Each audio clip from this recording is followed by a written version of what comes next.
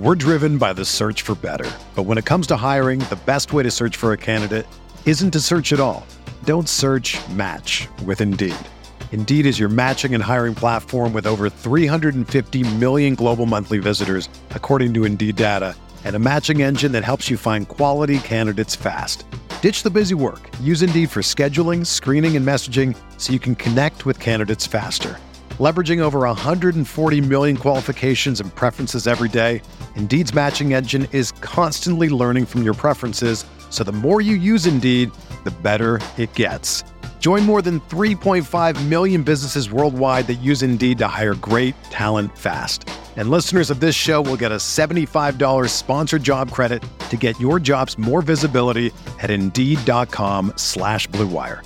Just go to Indeed.com/Blue Wire right now and support our show by saying that you heard about Indeed on this podcast. That's Indeed.com/Blue Wire. Terms and conditions apply. Need to hire? You need Indeed.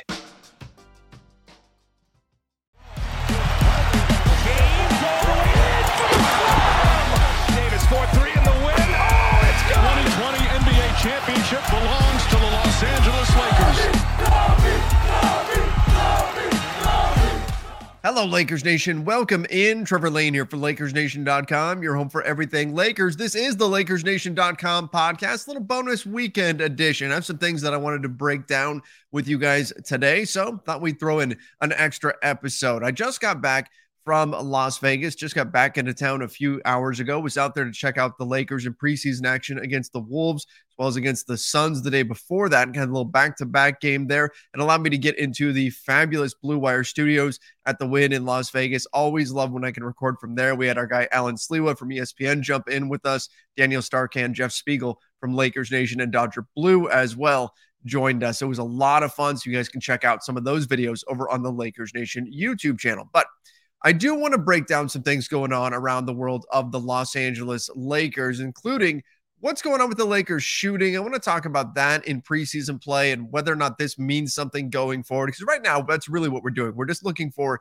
things that we can say are going to be issues or going to be strengths of the team moving forward into the future. Preseason, we know these games don't count for anything on the overall record. They don't determine whether or not you get into the playoffs. So we're looking for trends that might be replicable either in a positive or negative way throughout the season. So I want to talk a little bit about the shooting.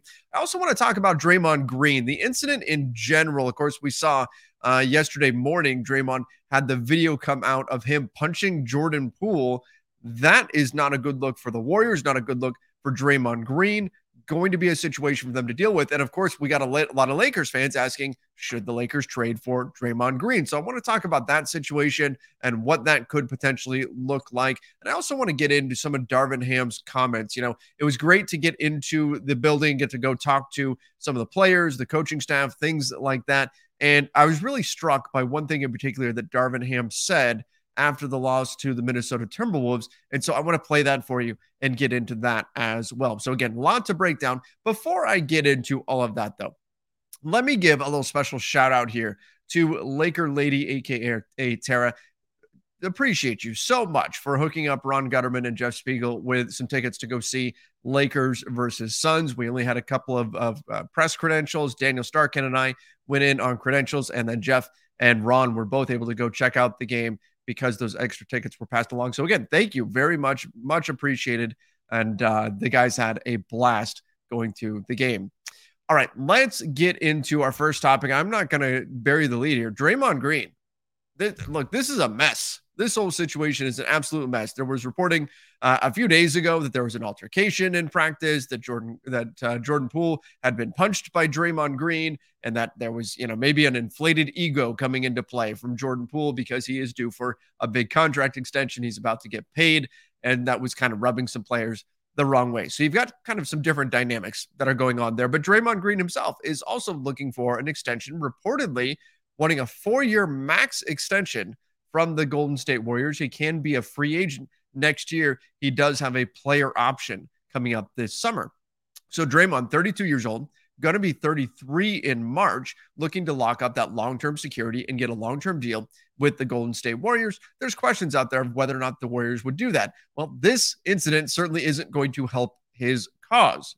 The video was obtained by TMZ, and there's already questions about how this video got leaked, how it got out there. And I'm not going to do all the sleuthing on that. I'm sure people can take guesses about exactly how this got out there, but the video is very unflattering for Draymond Green. And let's face it, by now you've probably seen what happens. You know, Draymond goes right over to Jordan Poole, gets in his face. Poole kind of shoves him away, and Draymond just launches a haymaker, a right hand at Jordan Poole's face. It's not a good look. This wasn't like Draymond Green was pulling his punches or anything or holding back. This was trying to harm Jordan Poole. This wasn't like, hey, I'm just putting the young kid in his place or something like that. Look, we've all played in pickup games. We've all seen these little fights where guys don't really want to fight, but they also don't want to be the guy who backs down. This was not that. This was an aggressive attack by Draymond Green. They were separated by coaches and other players that came over, and the video getting out takes away any kind of that deniability of, oh, this was just boys being boys or something to that effect, or this is just kind of what happens. Look, I'm sympathetic to teammates getting into arguments and things like that. When you're together with someone that often, these guys are around each other constantly. They're on the road together. They're in games together. They're in practices together. These guys are around each other a ton. And when you're in a very high pressure, high stress environment, like playing in the NBA is, remember, these guys have their financial futures on the line with these games, right? It's not just, hey, they're great competitors and they hate to lose and all that. Like, that stuff matters, but it's also generational wealth that's on the line every time these guys are playing this game. So you've got a lot of pressure that's wrapped up into this beyond just, hey, we're really determined to win this basketball game. You've got a lot of money at stake. You've got stature in terms of who you are in the league. All these sorts of things matter. So there's a lot of pressure on NBA players at all times. And so when you've got that kind of thing coming together, you've got all the pressure, you've got these guys being stuck together for so long, sometimes people just start to get under each other's skin. And so disagreements between teammates, they don't surprise me. They don't surprise me. In fact, you should expect them to have disagreements. That's just what happens when people are together for this long. But that excuse goes out the window when you're trying to take somebody's head off. And that's what we saw from Draymond Green. And that video getting out, it removes the deniability. It removes the boys being boys mentality that they could have put on this. That spin that they could have put on this situation is now gone because everybody's seen it. Everybody's seen what Draymond did. So I wonder now if the NBA is going to get involved here now that the video is out. The Warriors, now you would have to imagine the initial word was that they were not going to suspend him. Would have to imagine now that this video is out, that may very well change. And so I don't want to get into, can the Lakers trade for Draymond and just dismiss what happened here? This is terrible. This is terrible. Look, in society, you can't just go up because you're mad at somebody and throw a punch at them. Like, even if it was just a situation where Draymond's trying to put the young kid in his place or whatever, right? That's still not okay. I'm not condoning that, but you do see that happen in athletic competition. What Draymond did, there was real force behind that punch. There was intent to do harm. And in this day and age, look what's happening in the NFL with Tua. You look at head injuries across sports, right? The NFL was getting absolutely destroyed, and rightfully so, for what went on with Tua, because they didn't treat a head injury as seriously as they should have. They let him get back into a game when he shouldn't have been back in the game, right? They bought this excuse of back spasms or whatever he said that it was, and then he plays again just a few days later, and it turns into a really ugly scene. We are far past the time where it's okay to underestimate the severity of head injuries. And let's face it, Draymond Green throwing a haymaker at Jordan Poole's head could have done very, very serious damage. Just ask Rudy Tomjanovich just how devastating a punch can be. Now, I'm not saying that is always the outcome, because it's not, but the possibility was here for Draymond Green to do very real harm to Jordan Poole. So by no means do I want to try to dismiss that by just jumping into, trade machine. Can the Lakers go trade for this guy? But that's still out there, right? I'm being asked this by fans a lot. So again, what's going on with Draymond Green with the Warriors? with Jordan Poole. It's a serious situation. It's one the Warriors are going to have to deal with. Warriors GM Bob Myers has already said he doesn't think this is going to change their season. I don't think they're going to rush to trade Draymond Green or anything like that. But when you've got a situation now where we already had question marks about whether or not the Warriors were going to pay Draymond Green, whether or not they were going to be willing to give him a 4-year deal as he's turning 33 years old. There's already those question marks. The Warriors have already proven, right? They will spend a lot, but even they have their limits. Look, we saw them lose. Well, like they lost Gary Payton II because they wouldn't go that far to keep him in terms of paying enough money, paying enough to match what the Portland Trailblazers were offering him. So obviously there's a limit to how far they will go. So you've already got that context of we don't know how much the Warriors are going to be willing to pay Draymond, and could that lead to him actually testing the market and maybe going somewhere else? And this situation, this incident, doesn't help to endear Draymond to Golden State. Now, look, he's won championships there. He's been incredible there. He turned things around in the finals just this last year. We're talking just months ago.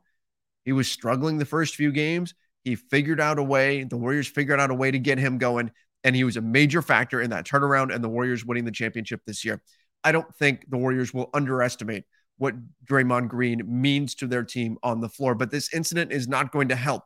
And when you already have the specter of the contract kind of looming over everything, it makes you wonder if they might consider moving on from Draymond Green. And that's where, if you're the Lakers, your ears have to perk up. Now, again, this situation, whatever's going to come from this, that has to play out first.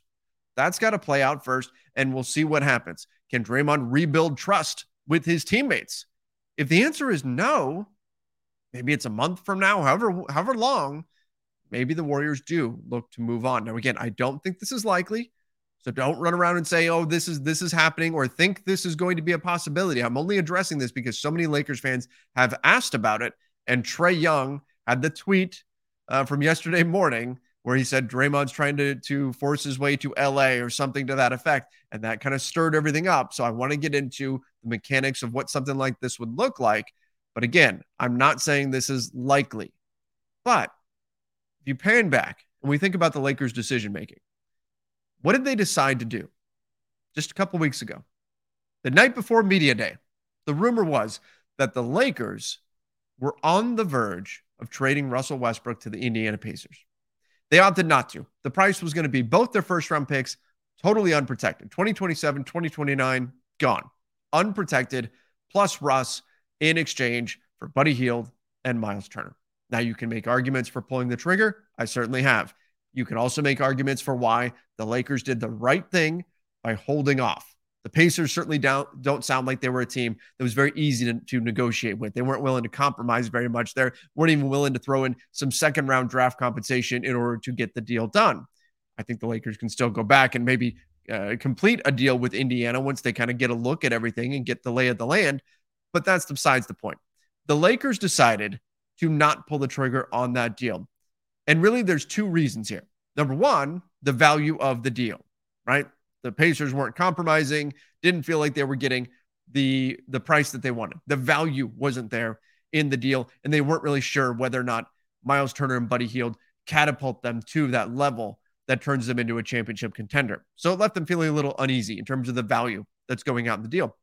But number two, there's an opportunity cost to doing that deal right now. And that opportunity cost is whatever else would come along.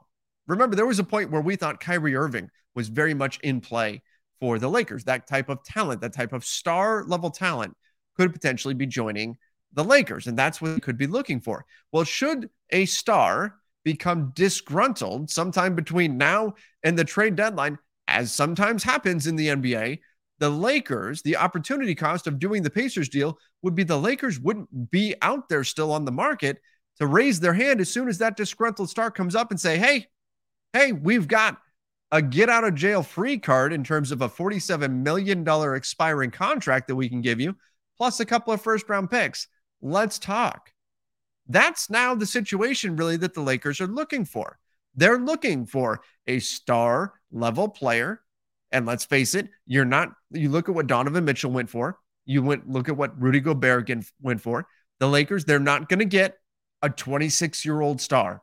They're not with what they have to offer. That's not what you're going to get. So you've got to find someone who, whether it's age, whether there's something going on with the relationship with the team, in Draymond's case, you got both of those things. You've got factors that are depressing that player's value a little bit. Now, Draymond Green is a star as he's sort of a star role player, right? In terms of what he does.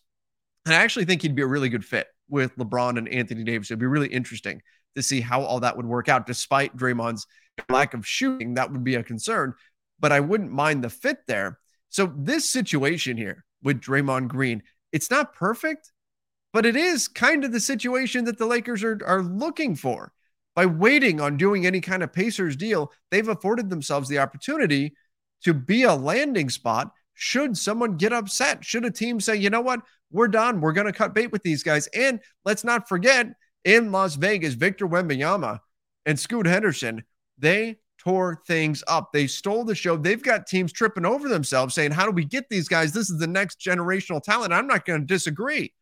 Those guys are absolutely incredible. The things that Victor Wembanyama is doing, you should not be able to do when you're 7'5". Like, it's against the laws of nature or something to see the way this guy moves. It is absolutely incredible. And the race to the bottom is going to be fascinating this year. If I'm a team like the Pacers right now, I'm going to become even more motivated to sell off any assets I have to make sure I lose as much as possible and get the best lottery odds that I can get. Now, the lottery odds are a little flattened out compared to where they used to be, but still, I think the race to the bottom is going to be very competitive this year, the tank race, after what we've seen out of these two very young players that could be generational talents. I'm not talking about franchise cornerstone. I'm talking about once in a generation, you get this guy, oh boy, your franchise is put on the map and you can turn things around very, very quickly. So it's going to be very competitive. So the Lakers, by not doing the Pacers deal a few weeks ago, have given themselves the opportunity to reap the benefits as teams are looking to sell.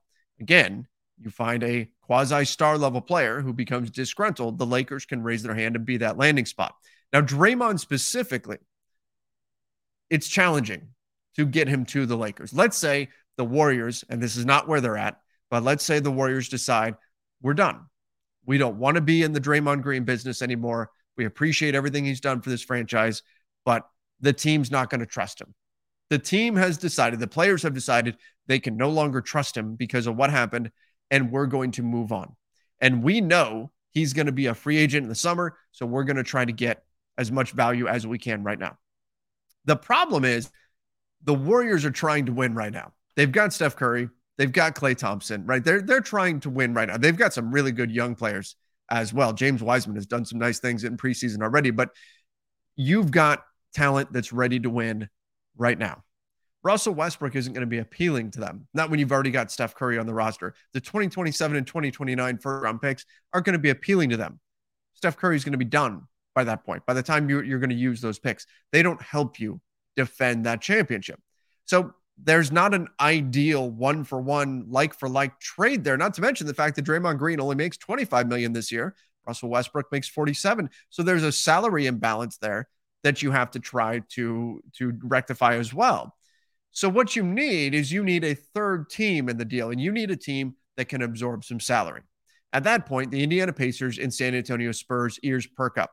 They become interested because they are landing spots for salary. So ideally, what you'd want to do is construct some sort of a deal where Russell Westbrook, the Lakers draft capital, goes to a third team. That third team has talent that the Warriors would be interested in that would help them win right now, and they get those pieces, and Draymond Green goes to the Lakers. Maybe there's some other pieces that are going to the Lakers as well in some type of three-team deal because, again, you've got $47 million going out and just 25 coming back in. Maybe if they kept it that way, they would generate a big trade exception. You're either getting talent or you're getting a trade exception in that scenario. The problem with the Spurs and the Pacers, though, specifically for the Warriors, is that both of them have a lot of their talent stuck in the center position. We're driven by the search for better. But when it comes to hiring, the best way to search for a candidate isn't to search at all. Don't search, match with Indeed. Indeed is your matching and hiring platform with over 350 million global monthly visitors, according to Indeed data, and a matching engine that helps you find quality candidates fast. Ditch the busy work. Use Indeed for scheduling, screening, and messaging so you can connect with candidates faster. Leveraging over 140 million qualifications and preferences every day, Indeed's matching engine is constantly learning from your preferences, so the more you use Indeed, the better it gets.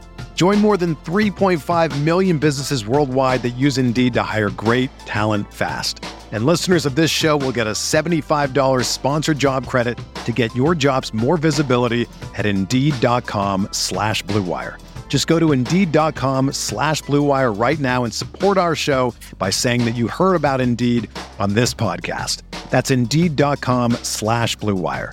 Terms and conditions apply. Need to hire? You need Indeed. And the Warriors already have that.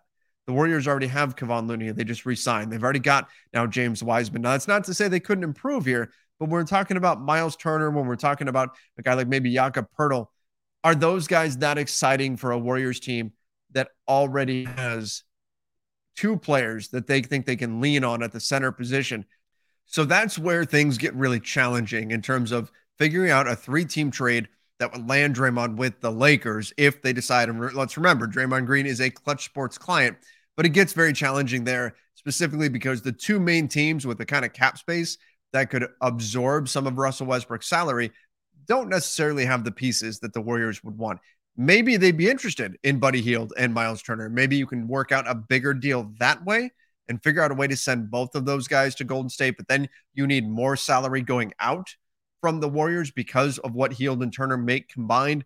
And that gets real tricky, particularly when you've got to wait until December 15th in order to trade some of these guys the guys that they just signed. We're looking at like Dante DiVincenzo, players like that. So it gets very difficult to get anything done right now. It becomes a little bit easier after December 15th when a lot of the league becomes trade eligible, the guys who just signed contracts. So logistically, and I'm saying it's unlikely just based on what the Warriors are trying to accomplish and what the Lakers are trying to do. But logistically, when you're trying to work out the math of a three-team deal that would make this happen and that would satisfy the Warriors and get them stuff they would want, you have to give the Warriors enough to where it's worth it for them to part ways with Draymond and not try to fix things.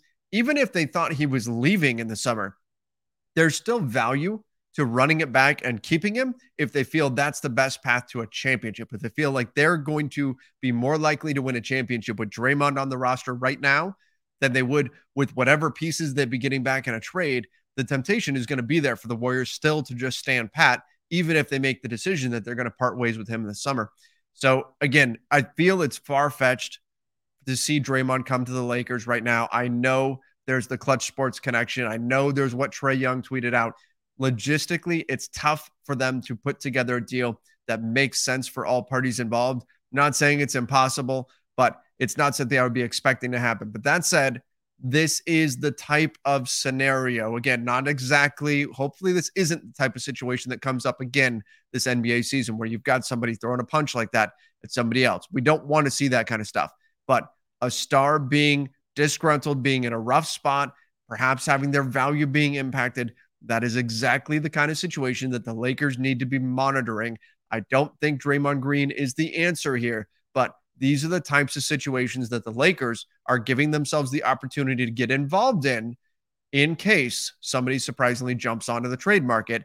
This is what they did by not pulling the trigger on the Buddy Hield and Miles Turner deal right now. And again, I don't think that deal is necessarily going anywhere. So if the Lakers could change their mind in a few weeks, and I think that deal would still be there. But in any event, let's move on. Let's talk about the Lakers. We've spent plenty of time here talking about a hypothetical trade, which again, I don't think is going to happen, but nonetheless, got a lot of questions about it. So let's get into the Lakers. Wins and losses in preseason. Let's talk a little bit about what we've seen here. And what I want to do right now is I want to play a clip. This is Darvin Ham talking to the media after the Lakers lost to the Minnesota Timberwolves. And listen to what he says. This is his assessment of the team, what they accomplished, and what he saw from his team in that loss to the Wolves. Keep in mind, none of the veterans played. LeBron, Anthony Davis, Russell Westbrook, Kendrick Nunn, Patrick Beverley. None of those guys played, right? Most of the main pieces, the guys the Lakers are going to really rely upon, did not play. All right, listen to this. Darvin, anything that just stand out to you as you watched tonight? What were the things that you were taking in mind as you look forward to the rest of the preseason? Again, a good start to the first quarter defensively. Guys playing together. Minnesota has a hell of a squad. Athletes all over the place, high skilled players all over the place. Great individual and team talent, and I thought some of our guys, reserves, they came out, set a really good tone initially, and as they started to get more in our jersey, with their individual defense and being aggressive in their pick and roll coverage, I thought we kind of started to rely on our own, put our head down in terms of trying to over dribble, over create. Timing got off, holding the ball for 2 or 3 extra more dribbles that threw off a rhythm, holding the ball for 2 or 3 extra seconds, which throws off your rhythm. Really not emphasizing getting hits, not trying to get hits to free up people in terms of our screening. But it's the NBA, it's tough, and you're trying to give everyone a chance to be seen, to see if they can help our ball club. And that's what preseason is for. You hate to lose. I never want to get used to losing. I'm highly competitive, but at the same time, I understand what the circumstance is.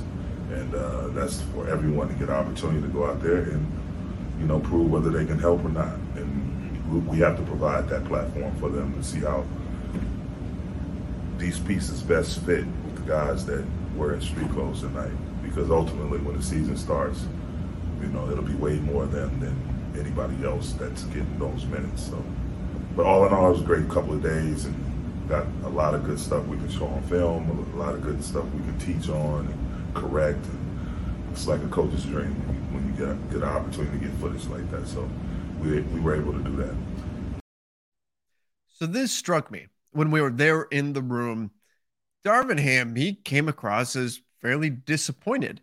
Now, he kind of talked his way back from that once he started talking about how they got great film from the 2 days in Las Vegas and how valuable that stuff is. And when he started to justify the losing by talking about how they needed to give opportunities to these guys and figure out who is actually going to be part of the roster. And if you look at who the Lakers were playing, particularly that night against the Wolves, there was nobody there that was going to be playing major minutes for the Lakers, at least none of the veteran players. There were some guys, Austin Reeves we saw out there. Obviously, he'll be getting minutes, but you were missing a lot of the key players. So instead, you've got, Scottie Pippen Jr. starting at point guard, who's probably, I like Scottie Pippen Jr., but he's probably going to spend most of the season in the G League. You saw Cole Swider getting a lot of minutes. I like Cole Swider a lot too. I don't think you can rely on him to play major minutes right now. They were going up against the Wolves starters. Minus Karl Anthony Towns, the Wolves rolled out their starting lineup, and that's who they were playing. So I think that context is important, and yet Darvin still sounded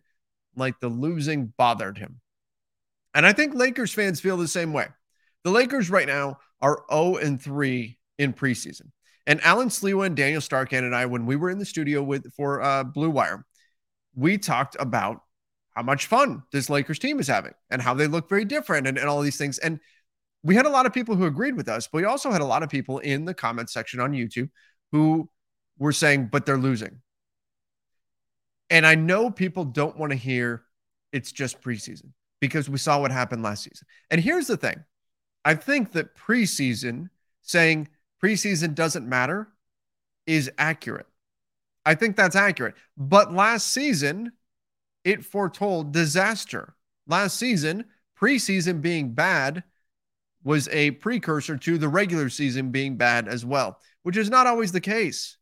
It's not. I think usually you can look at it and say preseason really doesn't matter all that much, particularly when you put in the context of who it is that's playing. Now, if LeBron and AD and Russell Westbrook and all these guys were playing 35 minutes a night and the Lakers are still losing in preseason, sound the alarms. Sound the alarms. But when you look at what's gone on in preseason, I think it's easy to say this is the young kids that are having issues, right? I mean, you look at both the first two games, right? You look at the game against the Phoenix Suns. You look at the game before that against the Kings. With the starters in, with the regular rotation guys in, the Lakers are winning. the Lakers are winning both of those games. It's when Darvin Ham goes to put the kids in that things fall apart. And you can argue that, well, the Lakers, their bench has to be better then. But the reality is that you're also playing, two undrafted rookies, 1 second rounder, and Max Christie. By the way, I thought Max Christie showed some good things in that game against the Wolves. Darvin Ham did as well. And yet, even with that context, and you can tell Darvin understands that, he's still disappointed. And this is really what I want to get to here. Darvin still sounds disappointed, number one, at losing the game. And I think Lakers fans are there as well, where there's that kind of that concern that creeps in when you see them losing preseason games. Again, when you look at the context, it's understandable what's happening. And I do think the vibe around this team being around the players, it's different than last season.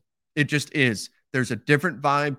These guys it feels like they're enjoying playing together more than what we saw last season. And I really do think that matters. But Darvin still sounds disappointed at the losing. Lakers fans are disappointed with the losing because, let's face it, we know what's coming from last season. We know what we just saw. And so that nerve is exposed right now, right? Those wounds are not fully healed. And so when you see these losses happening again in preseason, people just think, oh no, here we go again, because people tend to just look at it. Did you win the game or did you lose the game? We don't look enough at the context to understand what's fully going on. But yet Darvin Ham still understands that disappointment as well. And he feels it. And he feels it. And you could tell he's disappointed that they lost, but he's more disappointed at the things they were missing, at the stuff that they were not doing.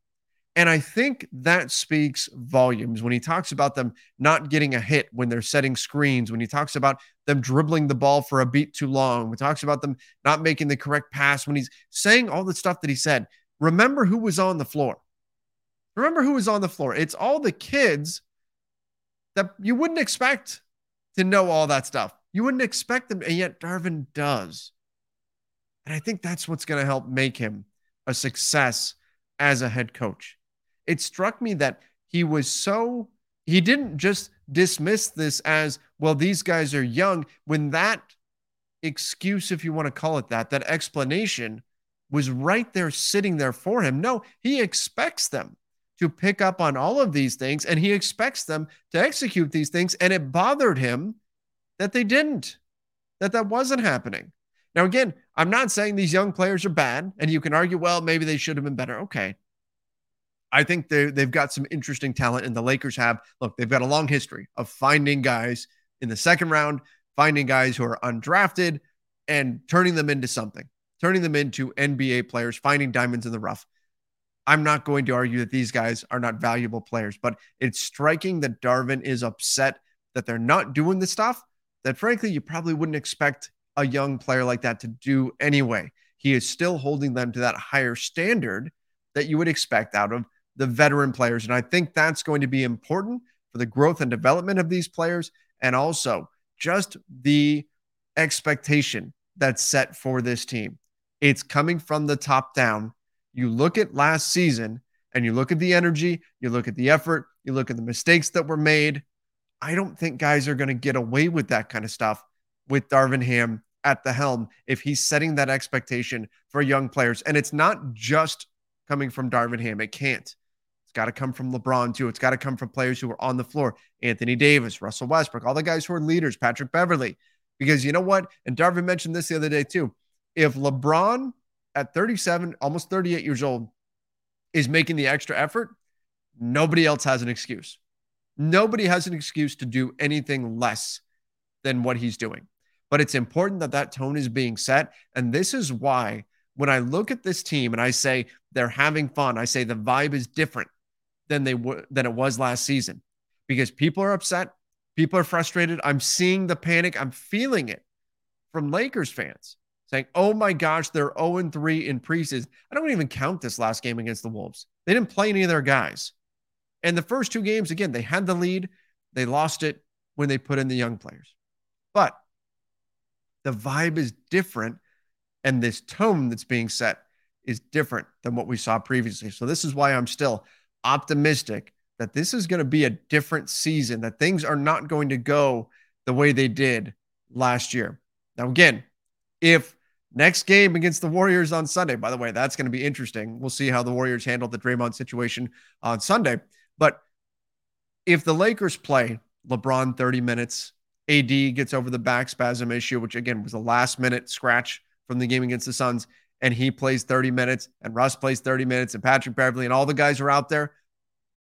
Without the ones like you, who work tirelessly to keep things running, everything would suddenly stop. Hospitals, factories, schools, and power plants, they all depend on you. No matter the weather, emergency, or time of day, you're the ones who get it done. At Grainger, we're here for you with professional-grade industrial supplies. Count on real-time product availability and fast delivery. Call, click Grainger.com, or just stop by. Grainger, for the ones who get it done. And they get destroyed. Okay, maybe we can start worrying a little bit. But I'm not there yet. And like I said, from what we've seen on TV, from being there in person, the vibe around this team is different than what we saw last season. It's much more positive. There's an attention to detail that I think wasn't there. We'll see if that still is the case come January, come February, come the dog days of the season. But so far, this team has a different feel around it. And I think that is a good thing, even if it's frustrating that they are losing. Darvin Ham, I think he's setting that tone the right way. All right, last thing I want to get into, it's the shooting. One of the things that we do when we look at preseason is we try to identify what it is that really fits with the narrative, what it is that fits and what it is that goes against the narrative. So when we look at players, we look at this player we think can fit this role in the team. What does preseason show us that either confirms what we thought or goes against it? Well, one of the narratives about the Lakers, or the thoughts about the Lakers coming into the season, was that they were going to be a poor shooting team. When you added up the 3-point percentages of the guys on the roster, I mean, they project out to be one of the worst in the league shooting the basketball. And so the question was, well, can Darvin Ham scheme things up enough to where they're getting open looks, and those open looks allow them to increase their percentages to at least a degree where teams care if they're out behind the 3-point line? So far, first two games, that has not been the case. Now, again, I said first two.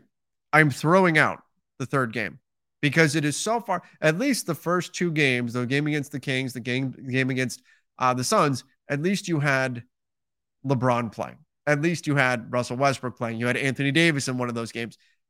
Against the Wolves, you had nobody. You had no Patrick Beverley. You had, Kendrick Nunn. Dennis Schroeder hasn't rolled into town yet. Now, that's true of the first two games as well. But you didn't have any of those guys. So I'm throwing out that game. I don't think statistically you can look at that game and really take a lot away from it in terms of what we can expect during the regular season. But for the first two games, the Lakers, when you average out their shooting percentages, the Lakers are shooting 37% from the field and 28% from three.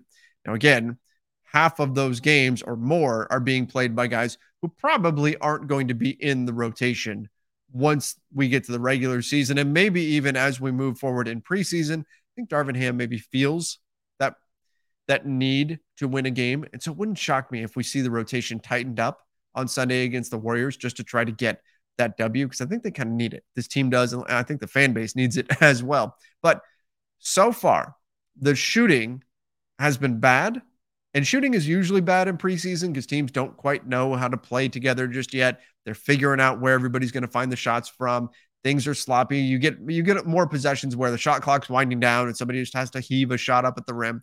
And so that's going to naturally drag down shooting percentages. But this is still really bad, right? 37% from the field is terrible. And then 28% from three, also terrible. You'd have to imagine those would be, if you extrapolate that out over the course of the season, those are going to be the worst in the NBA by a decent margin. Those would be the worst shooting teams in the NBA from the field and from three. So this is something to watch because we already knew coming into the season that shooting was going to be a concern for the Lakers. If this continues, you have to wonder if this forces Rob Pelinka's hand. We talked about the Lakers waiting to make a move, trying to see if an opportunity would pop up. Well, if the shooting percentages continue to be this low, it's hard to win games when you're shooting this poorly. Now, 2 games is a tiny sample size. I don't believe that they're really this bad of a shooting. I don't think they're going to be a good shooting team. But I think if you had a 20-game sample size, you would be much closer to average in terms of the field goal percentage, 3-point percentage. I'm not expecting that to go up a ton, but I think it would be better than 28%. That said, if the shooting percentages stay low, it's really hard to win when you are so inefficient at the rim. And then we saw some rebounding issues as well, particularly giving up offensive rebounds. So if those things continue, then for the Lakers, for Rob Pelinka, that might put a little more pressure on Rob to do a deal like something that would bring in a Miles Turner, Buddy Hield, guys who can give you some outside shooting, guys who can give you a little bit more floor spacing. Those things become more of a necessity if the shooting continues to stay at this level. Now, again, 2 games, tiny sample size. We don't know for sure if it will, but it's worth keeping an eye on, particularly when they've been this bad, even in the games that we saw LeBron, Russ, Anthony Davis playing.